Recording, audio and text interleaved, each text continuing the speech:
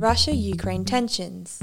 Some kind of grand bargain with the West that gives him the security he thinks that Russia deserves, the respect that he thinks Russia deserves, and control over a sphere of influence. Australia-South Korea defence deal. COVID and supply chains are deeply linked ideas in South Korean thinking, just as they are in ours. It's that you have to have a reliable partner for all the inputs that your economy and your military needs.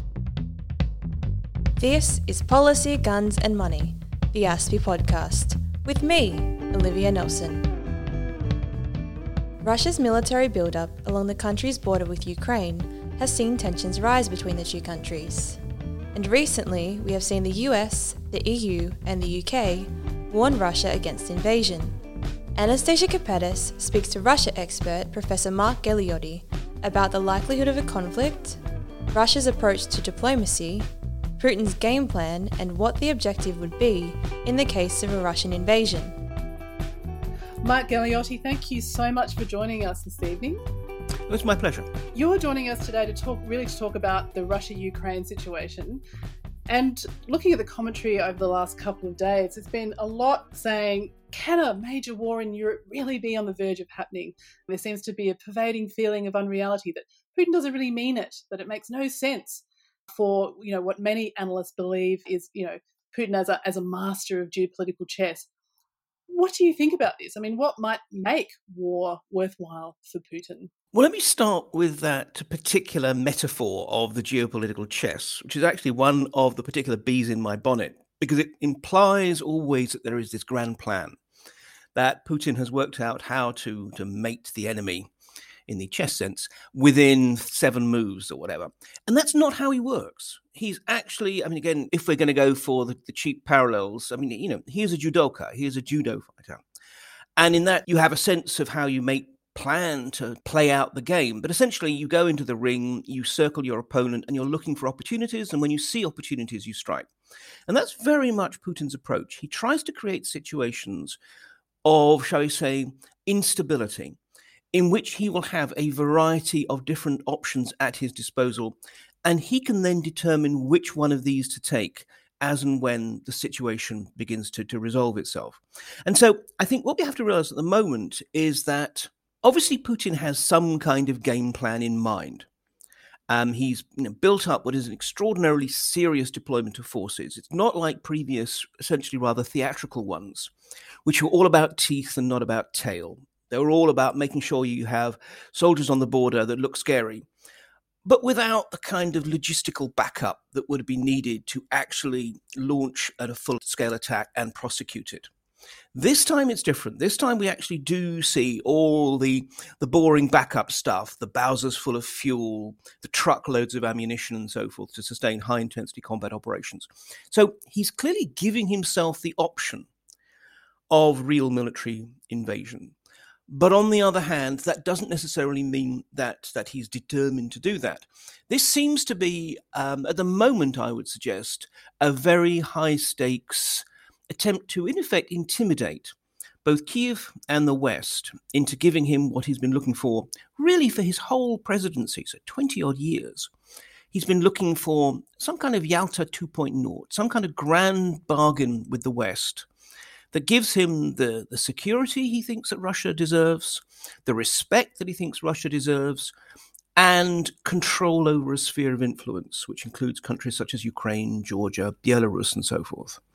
And it does feel as if this is almost a last throw of the dice of an aging president who perhaps feels that history is not on his side and is just trying to do this. But as I said, I think he cannot be unaware of the massive potential costs and risks of a full-scale invasion.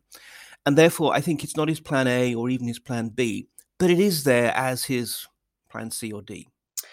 The financial markets at the moment, according to the Financial Times, are pricing the risk of war as very low.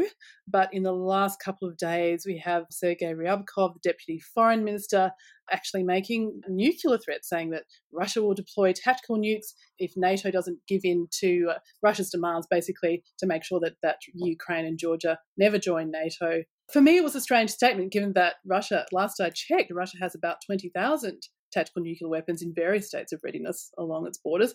Why escalate it to a nuclear level, at least at a rhetorical level? I mean, this is the classic art of what I think of as Russian heavy metal diplomacy, is in precisely in which they use their military forces as instruments of coercive diplomacy. On one level, this is an entirely meaningless statement, because they already have these weapons deployed. And he's not talking about launching them, just simply maybe putting some in Kaliningrad, this little enclave, or exclave rather, beyond the Baltic states and so forth. But at the other time, he knows full well that as soon as you mention the N word, people sit up and take notice that nuclear weapons carry with it such an extraordinary, almost taboo, that this is a way of signaling we are serious. Do not regard this simply as just another bit of ordinary, shall I say, saber rattling. So, I mean, I think we should consider this as part of an overall campaign to really ramp up the tension. And it's quite interesting that the Russians keep talking about the risks of unintentional escalation. What they're trying to do is saying, wow, this is a really dangerous situation. We have the least to lose. So it's in your interests to give us concessions. And again, I mean, the problem is about all these attempts to assess the likelihood of conflict, which, I should stress up front. I think it's much more likely that this will be resolved in some way short of conflict. I don't think we're heading for a full-scale war. But there always has to be that little asterisk, because the trouble is with common sense assessments is what may be common sense to you or me may not seem common sense to the people, the rather old and paranoid men in the Kremlin. They have a very different set of assessments of how the world is. There are people, I mean, particularly the Secretary of the Russian Security Council, Nikolai Patrushev, who is, in effect, Putin's national security advisor. There isn't that formal role within the Russian system, but that's essentially the perspective that he takes. I mean, this is a man who, I genuinely believe that he thinks there is a long-term Western plan to firstly isolate Russia and then actually to dismember it. That, he genuinely thinks that, for example, the United States would like to get its hands on Siberian raw materials and such like. Now, if that is your fundamental assessment of the world, then you will inevitably interpret the data that is coming your way in different ways. So I think this is the one problem. It's not that Putin is insane or he's a zealot or an ideologist or whatever. He doesn't want to bring the whole world crashing down. It's just that we don't know for sure what he is being told and what this rational, pragmatic man may think is a rational, pragmatic move. So I think you wrote that before the Russian invasion of Afghanistan, Defense Minister Ustinov told Brezhnev it will last 6 months. We just roll in and everything's easy after that. Catherine Belton, who wrote Great Book Putin's People, noted this week that other hardliners around the Kremlin have been saying the war won't last a week, it will be over in days. Do you think that's indicative of the kind of advice Putin is getting, or is this, again, just rhetoric for the West, for Western purposes? Well, I mean, I think we should realise that a lot of the kind of assessments we're getting from Russia are not from serious people in the national security community. They are from the kind of toxic TV commentators whose job is really to be more like geopolitical shock jocks. They compete with each other to say the most extreme things on national TV. We really shouldn't assume that in any way they have traction on the political process.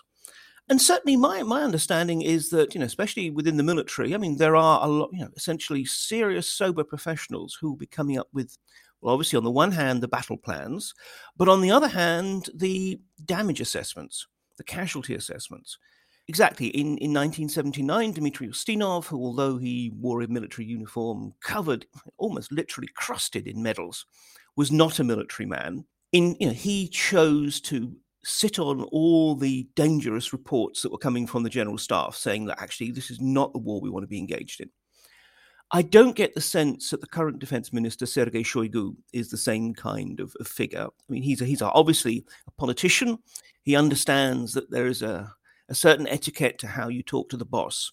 But I don't think, and certainly the impression I was getting, I was in Moscow up to about a month ago, and the impression I was getting from people in the military community that I was talking to was that they felt that Shoigu was sound and wasn't just simply a political placeman.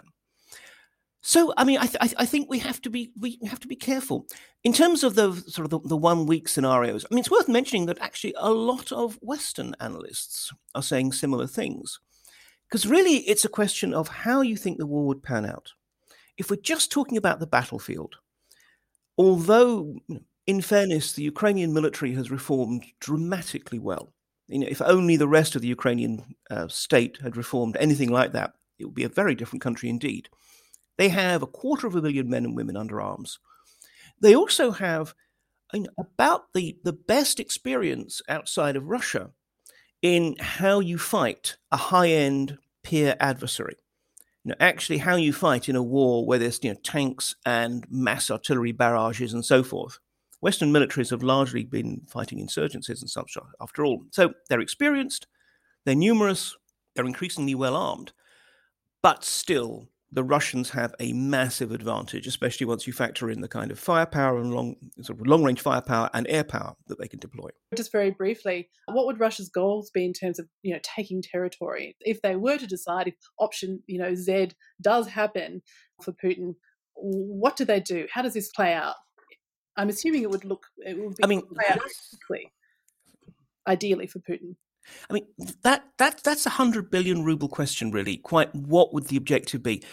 I mean, although a lot of the maps doing the rounds of a putative Russian attack pretty much show them sort of rolling up to the, basically the river that cuts Ukraine across from between east and west, there's very little evidence or, frankly, common sense reason for the Russians to be interested in taking terrain.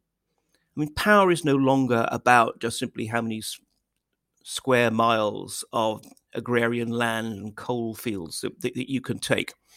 Instead, this would essentially be, presumably, a punitive attack to more or less impose its will upon Kiev, to force Kiev to capitulate and accept a series of political guarantees, give Russia a series of political guarantees that more or less lock it within its sphere of influence, at which point the Russians could withdraw. And presumably they would hope to be able to do that without actually having to get bogged down in fighting in the major cities in eastern Ukraine. My concern is that that's one of those kind of nice, clean, neat battle plans that probably won't play out well actually once it's in the mess of warfare, especially because the Ukrainians have been putting a lot of effort into building up territorial defense, local militias which are trained and armed to fight for their town, their village, and so forth. So I think this is the thing. I mean, the first wave would essentially be a modern blitzkrieg. There would presumably be massive long-range strikes with missiles and with long-range artillery and with air power. And absolutely, the Russians will, I hesitate to say blow up anything they want to blow up, but nonetheless, they will sort of definitely rule the table at that point. Then they will throw in their forces, which again, presumably will be aiming to move fast. But that's the point. That's just simply the combat element. The political piece is really what we don't know. And if, as seems really quite likely, the Ukrainians refuse to surrender even after a devastating first wave attack, well, that's the point when it becomes difficult for the Russians. Because how do you ramp up the pressure without getting bogged down into fighting for Dnipro or whatever, street by street? And again, this is one of the other reasons why a lot of people don't think ultimately there will be a war.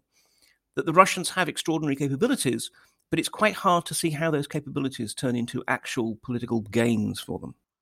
Talking of political gains, would a war be popular in Russia? After Navalny's arrest earlier in this year, there was some talk of the Kremlin ramping up a Ukraine rally around the flag kind of strategy. But given recent opinion polls, which you've written about, Putin sits at 32%. Would a war restore or some kind of conflict restore Putin's popularity to levels that he might prefer? It's hard to see that. There doesn't seem to be any enthusiasm in Russia for some grand imperial venture. And although clearly the Russian state media, which is entirely dominated by the Kremlin, directly or indirectly, would obviously sort of pump out the usual rhetoric about Ukrainian neo-fascists were about to commit genocide against Russian speakers, etc., etc. But the Russians, to be blunt, have not just years, but decades and even centuries of being lied to. And they're quite good at noticing that. I mean, one of the key reasons, for example, why Russia continues to deny that it has forces in the rebellious Donbas regions of Ukraine is not because they're hoping that someday they'll convince us. It's actually to reassure their own public that their boys don't stand the risk of coming home in a zinc box for this conflict, that even that isn't particularly popular. So I think it's highly unlikely. I mean, the question really is actually how damaging it would be for Putin.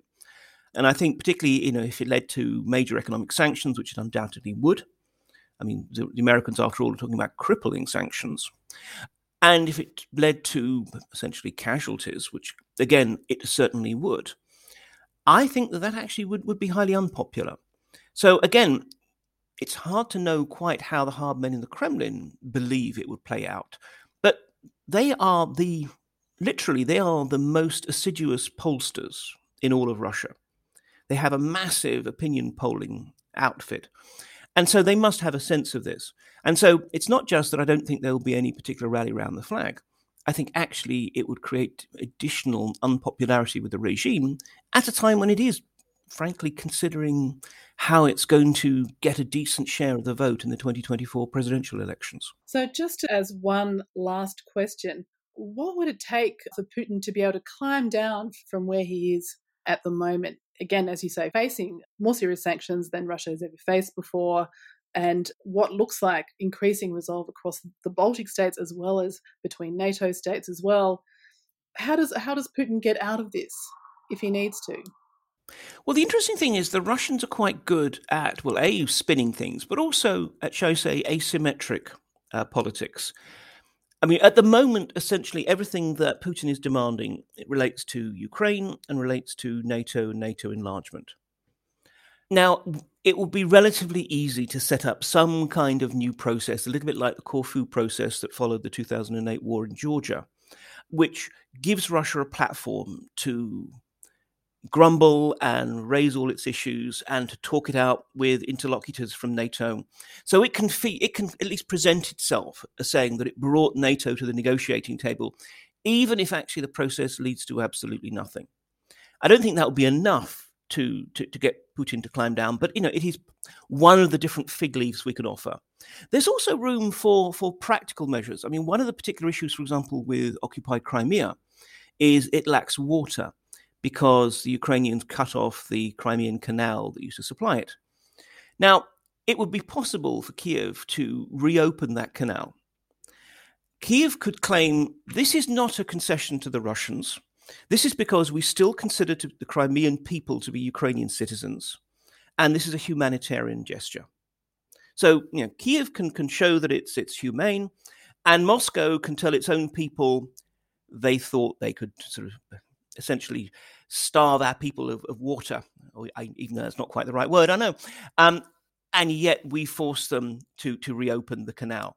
So, I mean, I think the thing is, there has to be something on the table, unfortunately. It doesn't feel good rewarding aggression, but realistically speaking, there has to be something that allows the Russians to claim victory.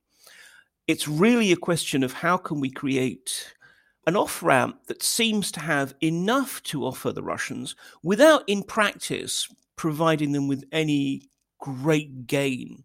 Because the trouble is, if we make this look like too appealing a strategy, then Russia in the future or other countries, and obviously everyone is thinking about the China reverberations, but now other countries might feel, okay, this is the new world order, that actually the West will buy you off if you become inconvenient enough.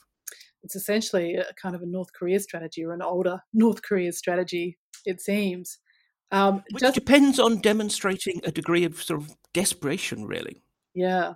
The other thing that just happened, again, just talking about China, the Kremlin put out a statement yesterday saying that Putin was going to talk to Xi, I think, tomorrow or today, or sometime in the next 24 hours. Is this the last phone call that Xi wants to take at the moment? Well, it's hard to know, because actually both Beijing and Moscow have created this interesting situation whereby, we shouldn't by any means consider them to be allies. I mean, they clearly have divergent interests, but they also have certain common interests. And obviously the common interests basically are about distracting and dividing and demoralizing the West. From Xi's point of view, actually taking that call from Putin Yes, he knows that by doing so, he is giving Putin a little bit of extra diplomatic firepower, because Putin is doing that precisely because as soon as Russo-China connections sort of, again, hit the news, people pay attention and get very scared and start talking about the dragon bear and so forth. But likewise, from Xi's point of view, it may well be that he would like the notion that he becomes the interlocutor to whom the West turns to try and get Putin to climb down. I mean, actually, it has value that when you are the only person that the lunatic can talk to, Putin's not a lunatic, but that's often how he's seen, then you acquire an additional degree of clout as a result of that. So, look, I mean, I very much doubt that Putin would have announced that unless the Chinese had already been carefully consulted. Mark, sadly, we're going to have to leave it there. But thank you so much for talking us all down off our collective edge of panic about this particular situation. And hopefully we will be able to see in the new year with some kind of resolution going forward. Definitely hope so. This week, South Korea and Australia signed a $1 billion weapons contract, making it one of Australia's largest ever military deals with an Asian nation.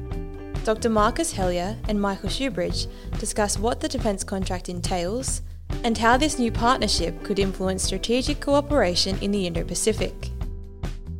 Hello, everybody out there, to ASPI's Rusted On podcast listeners. I hope you're having a great Christmas break. I'm Marcus Hellyer. I cover defence economics and capability at ASPI, and I'm here with Michael Shoebridge, our Director of Defence and Strategy, and we're going to talk about howitzers and Korea. And there seems to be a range of views there about what is going on with the visit of President Moon.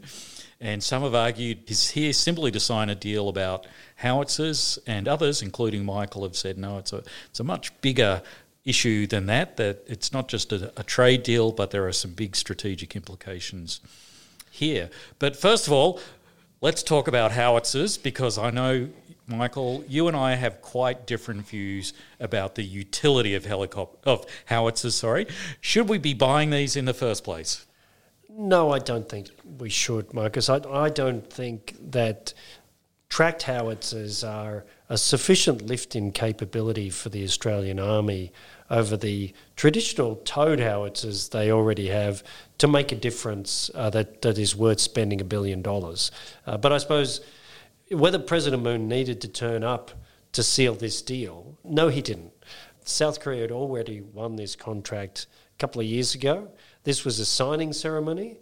It was symbolic, but it told us a lot more about the Australia-South Korea relationship by having President Moon actually come to Australia. So Scott Morrison and President Moon have built a strong leader-to-leader working relationship over the last, since 2018. They've had 4 leader meetings and discussions over this time, culminating in this personal visit of President Moon.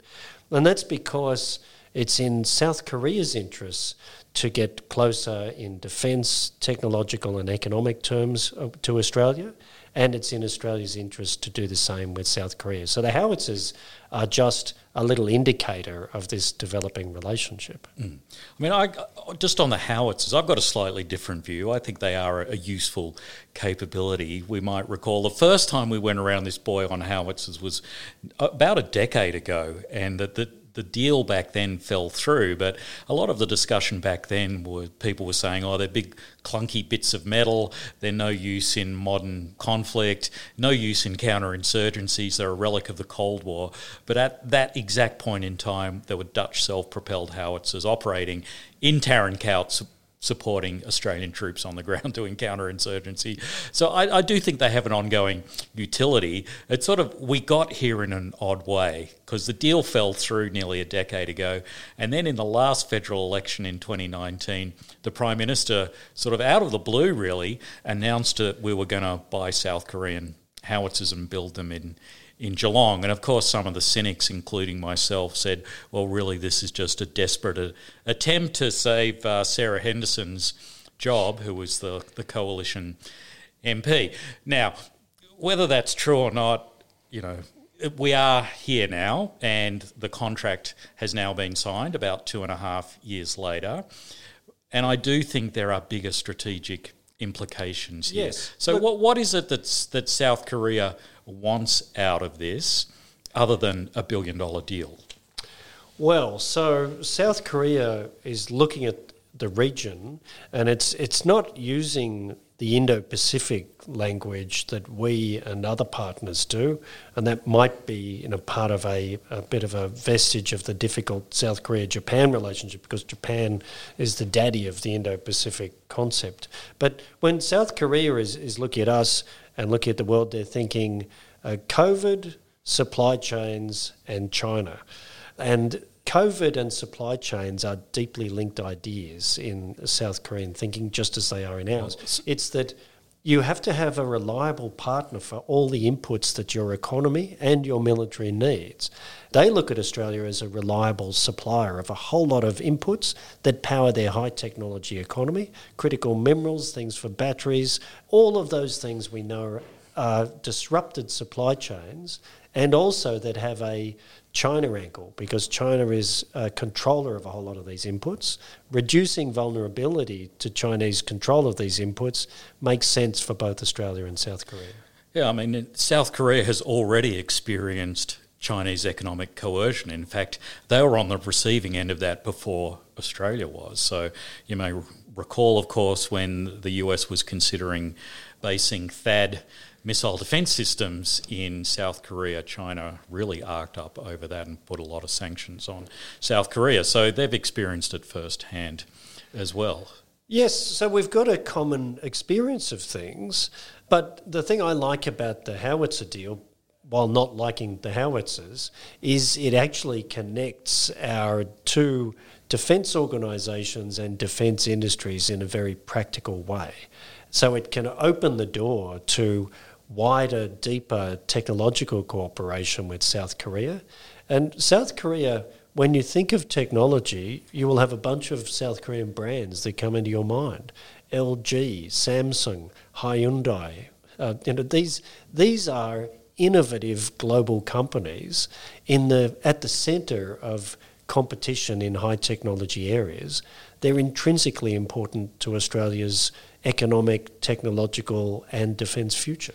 Do you see this potentially as the start of something bigger in terms of South Korea in general and Hanwha in particular offshoring some of its industrial production to Australia, in a sense using Australia as a source of strategic depth? So if conflict breaks out on the peninsula, they can rely on sources of production here in Australia? Well, that's actually the South Korean government's broader economic and regional policy, to look south, to build these tighter supply chains with trusted partners. And that applies economically. It certainly applies militarily. And it's not a coincidence that when South Korea looks at Australia, they see a country that's still a contributing member to the UN formation that's still there, because remember, the Korean War isn't over. It's just a truce.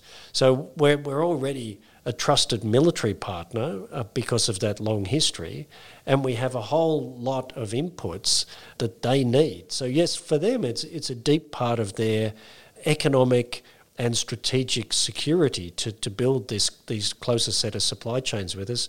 And in defence terms, it can be wholly to Australia's benefit, because the kind of things the South Koreans are doing with their force structure and their capability investment are not able to be explained by only being worried about Kim Jong-un coming across the border. They're all the kinds of capabilities Australia needs as well. Mm-hmm. I think it's really interesting some of the things the South Koreans are doing, such as light aircraft carriers with F-35B on. That's sort of something we've talked about a lot here in Australia, but while we've talked about it and not done it, the South Koreans have simply gone ahead and done it. Well, I think that's a reason that their howitzers were selected by Australia. They actually deliver on their capability ideas. So they're building their own submarines now. They've got plans to build nuclear submarines. They will probably develop a local indigenous South Korean small nuclear reactor that powers a South Korean nuclear submarine.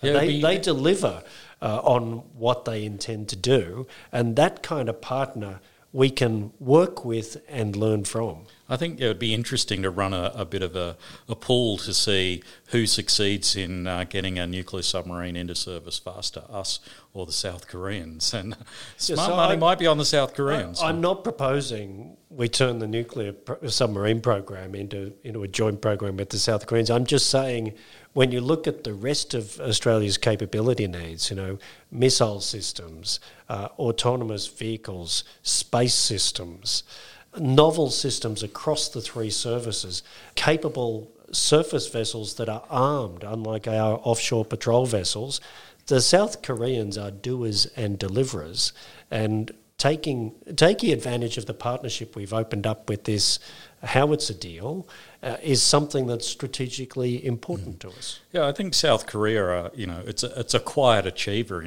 in many ways. It's interesting, you look at the numbers, and even though South Korea's GDP is significantly smaller than Japan's a third in the world, and South Korea is 10th in the world.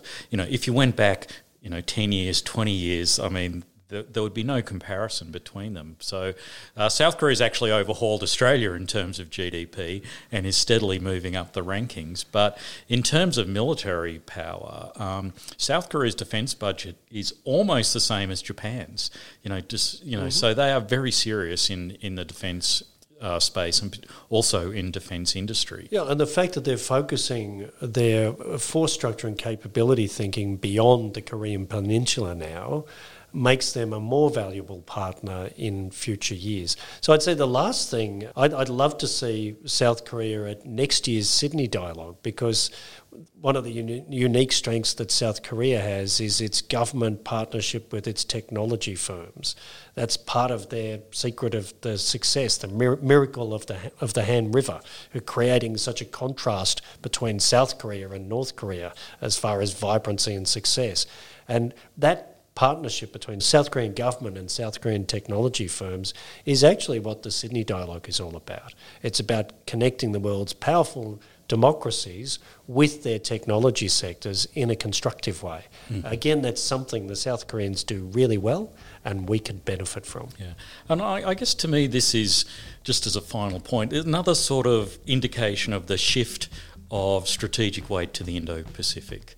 In a sense of, traditionally Australia has bought either US or European, and now, South Korea is a, valid competitor in that kind of market. And so again, I think it shows another way in which the strategic weight, whether it's economic weight, technological innovation, is shifting, to the Indo-Pacific. Yeah, so we're going to hear a lot more about India and Japan through the Quad relationship, but we also need to remind ourselves that South Korea is a key regional partner.